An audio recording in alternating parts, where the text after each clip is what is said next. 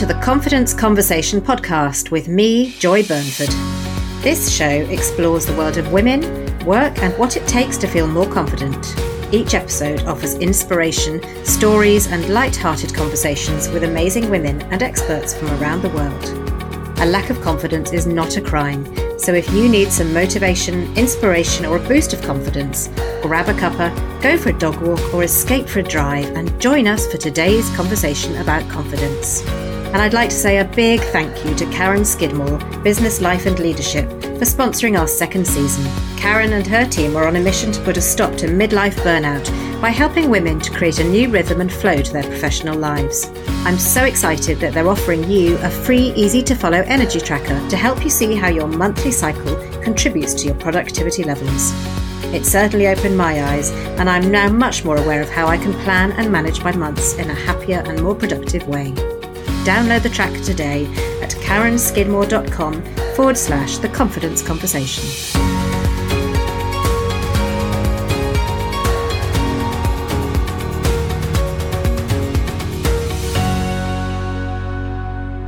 Our focus for this season is fitting life and work together, and I'll be talking to some incredible women about their careers, work, family, and how they juggle everything life throws at us. It's an absolute honour to welcome Professor Rosie Campbell as my guest today. Rosie is a Professor of Politics and the Director of the Global Institute for Women's Leadership at King's College London. I was very fortunate to get to know Rosie during the first lockdown when we researched the impact of the pandemic on gender balance in business. We had lots of Zoom calls whilst homeschooling children, so she knows a lot about juggling what life throws at us, which is what we'll be talking about today.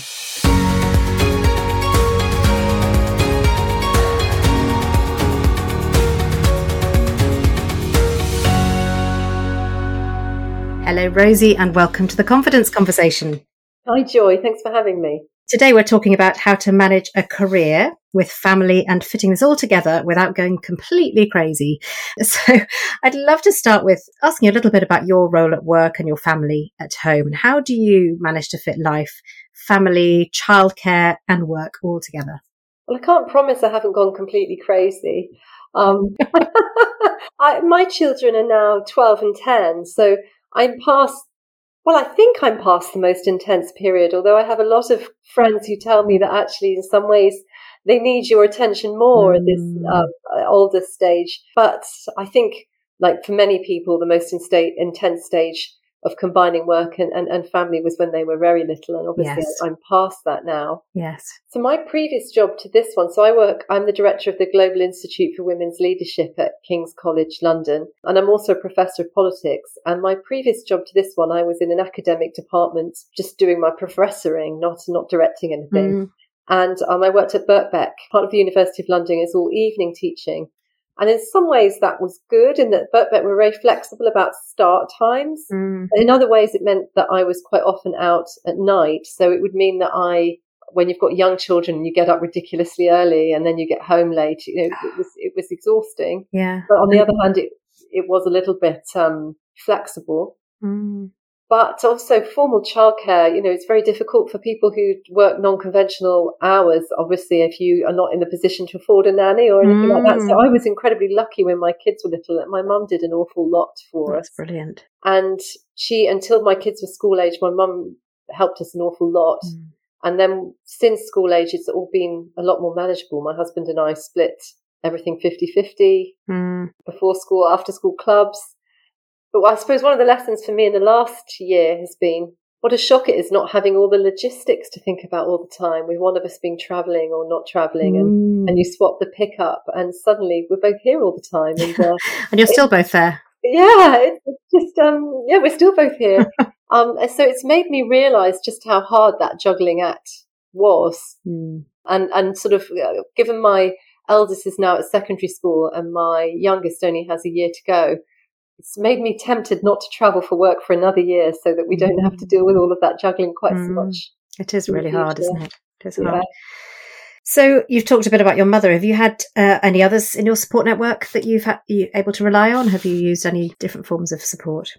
I mean, my mum really was crucial in the early days because I did want to see the kids sometimes. And because I was teaching in the evening, nurseries and so on, wouldn't really have worked. So my mum used to arrive at about 10 o'clock, by which time I'd often had 5 hours with the kids and was very happy to hand them over. Yes, I bet. And so, and then if I wasn't teaching that evening, she would leave at about 5 or 6, and I would do bath and bedtime, and then I would perhaps do some more work in the evening. So at that time, I did a lot more of the childcare than my husband. And it was only when the kids went to school and my mum stopped doing that he had the impact on his life, and we started to share everything 50-50. And that was an interesting moment. Yeah. And I take my hat off to women who do full-time being a mum, because I just couldn't do it. I've never been able to do it.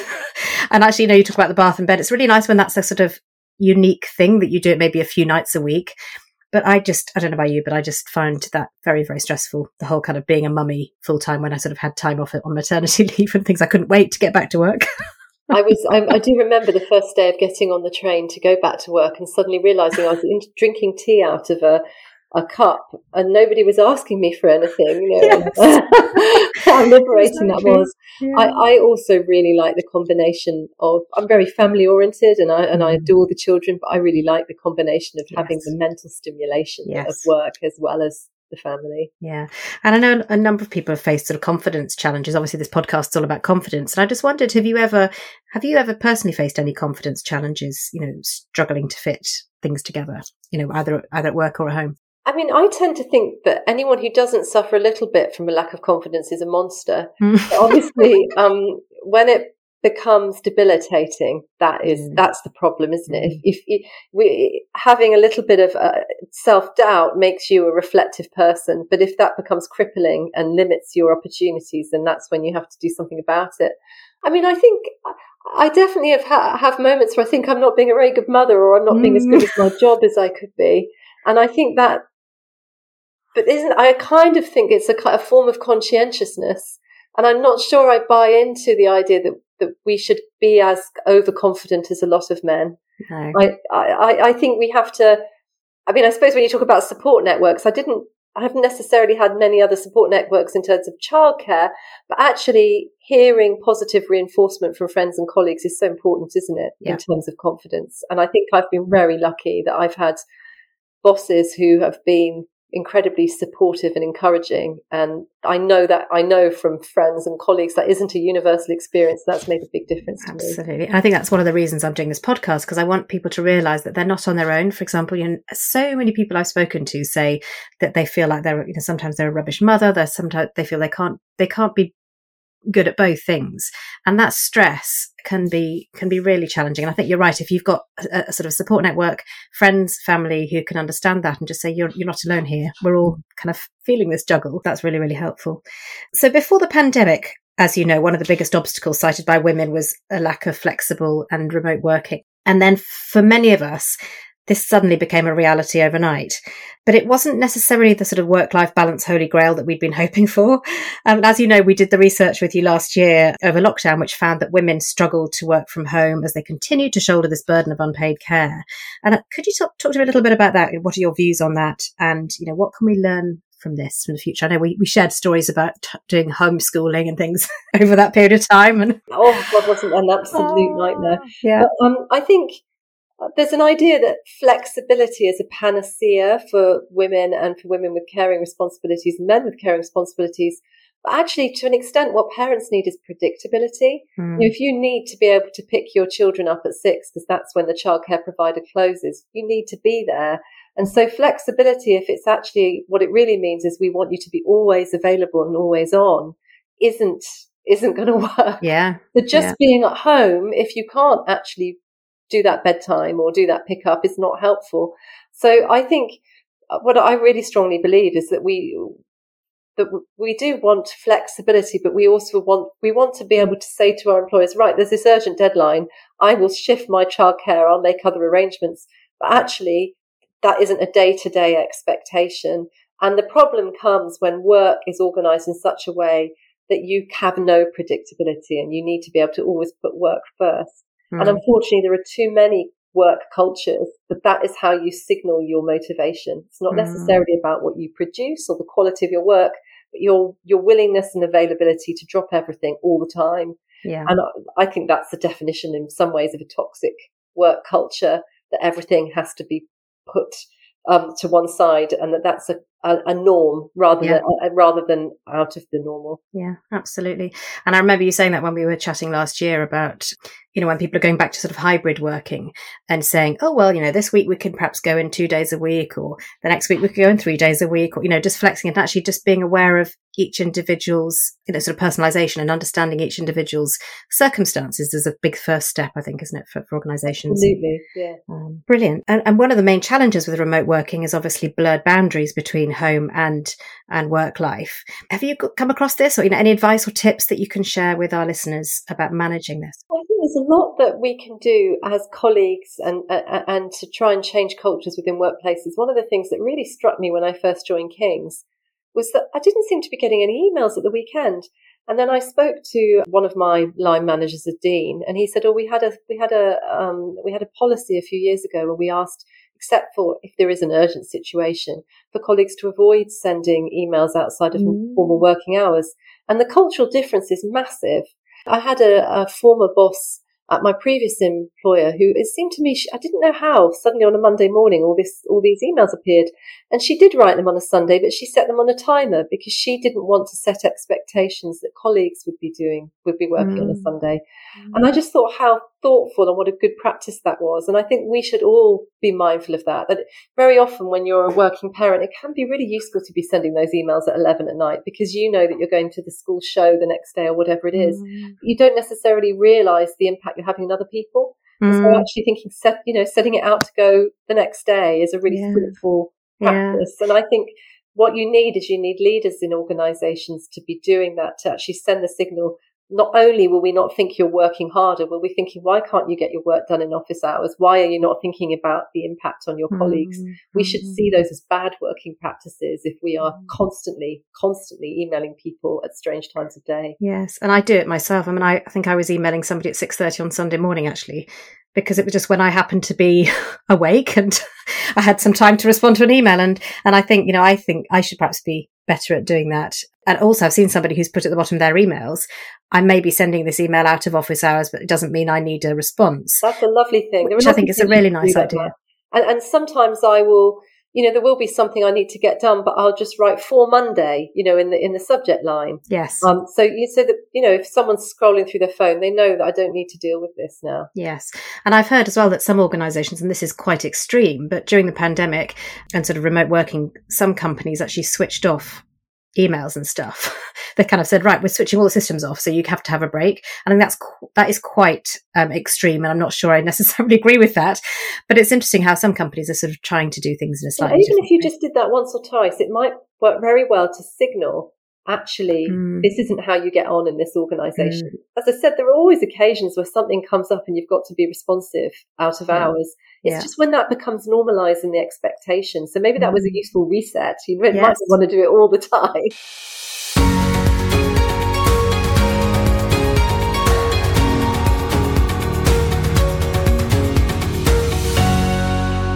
I hope you're enjoying the conversation so far. I just want to take a moment to tell you a little bit more about the free energy tracker that our sponsor is offering you today. If, like me, you sometimes find it hard to keep up with life and work, it doesn't mean you have to keep your head down and work even harder. Karen Skidmore and her team are on a mission to empower businesswomen to create a new rhythm and flow to their professional lives in order to fulfill their potential and increase their level of impact.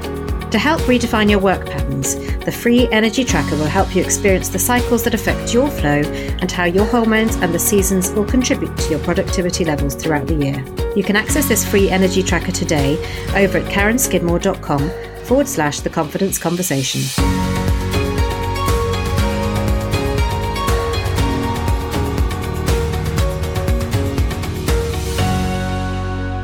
So one of the things I was going to ask you is about, how do you think flexible and remote working will impact women professionally and personally? But I think we've touched a little bit about that. But if you could give our listeners perhaps one tip for juggling everything life throws at us, what would that be? I think we often strive for the perfect when maybe we need to strive for the good. And I think that's true of our parenting and of our work. And, there are some things that's a really important priority for you and that you're always going to, for me, it's my kids' piano practice. I don't know why, but that's the one thing I will not let go of. But, other things, I'm not always the best parent about making sure they've got everything, all the art supplies they need for whatever that project is. And they know that they look at me and they sigh, and they're going to have to find it themselves. I just don't care that much. Yeah. And I think you have to have the things, your priorities, just as you would in work, and the things that you're going to give less attention, because you can't be 100% on everything. Right. And I think that's probably my advice. Cut yourself some slack, work out what your priorities are, really focus on them. And also, of course, whatever you drop, one of the dangers is if you don't drop anything, there's no one else will pick them up. So I don't care about sport. I'm just not interested. My husband does all of that. Because there's a space to fill. And I think sometimes that's useful. And that's interesting. One of the things that my husband and I have been trying to do is work out a kind of a fair way of splitting things. Because I had a bit of a meltdown the other day. I was saying, I can't cope with all of this stuff in my head, this whole mental load thing of how do you manage everything? And I just sort of explained it. And I said, look, I need to sort of split this a bit differently, because I'm still thinking of everything, and I'm all the stats about mental load, but how do you sort of manage that? Do you kind of each compartmentalize and have your specific areas that you focus on? Or? I'm conscious that this is recorded, because I wouldn't say this has always been a smooth negotiation. Yeah. But we're now in a position where I'd say it's 50-50. I have to say that I think, I certainly think there is a social expectation on women to be brilliant mothers, and the expectation of what that is more hands-on than it is for a father. If the father historically took time off to go to the school play, well done you. If the mum's not there, why aren't you there? And it would always strike me that whatever there was at school that needed doing, the school calls me, they would call him. Sometimes I just don't answer the phone if I see the school number. And I know that he'll be the next number. And if they call me again, I will answer it. So I think sometimes you have to back away and make space for that space to be filled. And I think there are a number of areas of our family life. I've mentioned sport, art. I'm really interested in the academics. My eldest daughter loves reading. I'm really engaged with that and thinking about what books. And then I just step away from other things, and thankfully they have been filled. Yeah. I think that's the challenge, isn't it? If you're sort of leaving it and then nobody picks it up. Yeah. My husband focuses on the football, so my daughter plays football, and he manages everything to do with the football, which is great because it's his interest, and he manages it from kind of the beginning to the end. And there's not sort of, I don't get involved, and I know he's taking that. And I sort of think about it more in a work context. If you're delegating something, give somebody that whole area of responsibility to sort of manage it from the beginning to the end, not try and I think that's where things can sometimes go a bit pear-shaped in family life, when you sort of, the wife thinks the husband's thought about it and the husband thinks the wife's thought about it, and then it turns out nobody's thought about it. Absolutely. Brilliant. Well, thank you so much, Rosie. Is there anything else that you wanted to add on this whole kind of work-life juggle that we haven't spoken about today that you think would be helpful to our listeners? Well, I think we've been talking about this negotiation that goes on within families.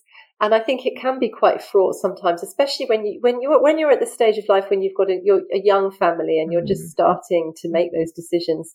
And I think it's then that you often find the sort of social norms have infiltrated your family in a way that you might not have realised. And I would say, don't give up then. That's a crucial moment. Make sure you have that battle and you get things organised fairly, because if you don't, it's going to be much harder to change things later on. Yes. And even before that, I heard somebody the other day thinking about who you're going to marry, actually before you even get to the engagement marriage stage, is this person going to be there and support you in the way you want to run your life? Such a good point. And actually, we know from lots of research that women who are successful in their employment, heterosexual women who are in long-term relationships, that partner's support is absolutely critical. So I would say wholeheartedly, make sure you get yourself involved with a feminist man. Yes.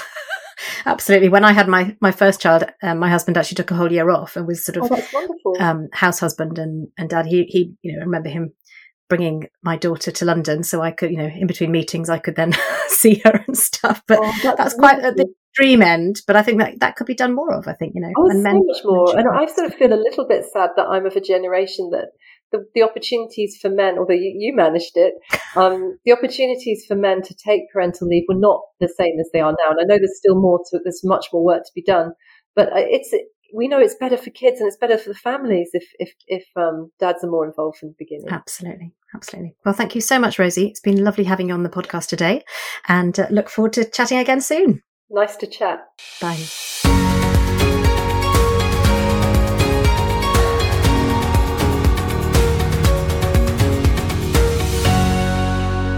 And that's it for this week. Thank you very much for listening, and I'll be back again soon with another confidence conversation.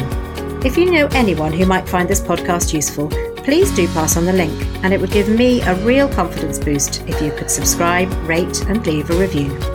If you like what you've heard, join us at theconfidenceconversation.club, where I'll be sharing tips and notes from each episode, and you can send in your ideas for future topics. And remember, you can download a free, easy-to-follow energy tracker to help you see how your monthly cycle contributes to your productivity levels at karenskidmore.com/theconfidenceconversation. Thank you, and until next time, goodbye.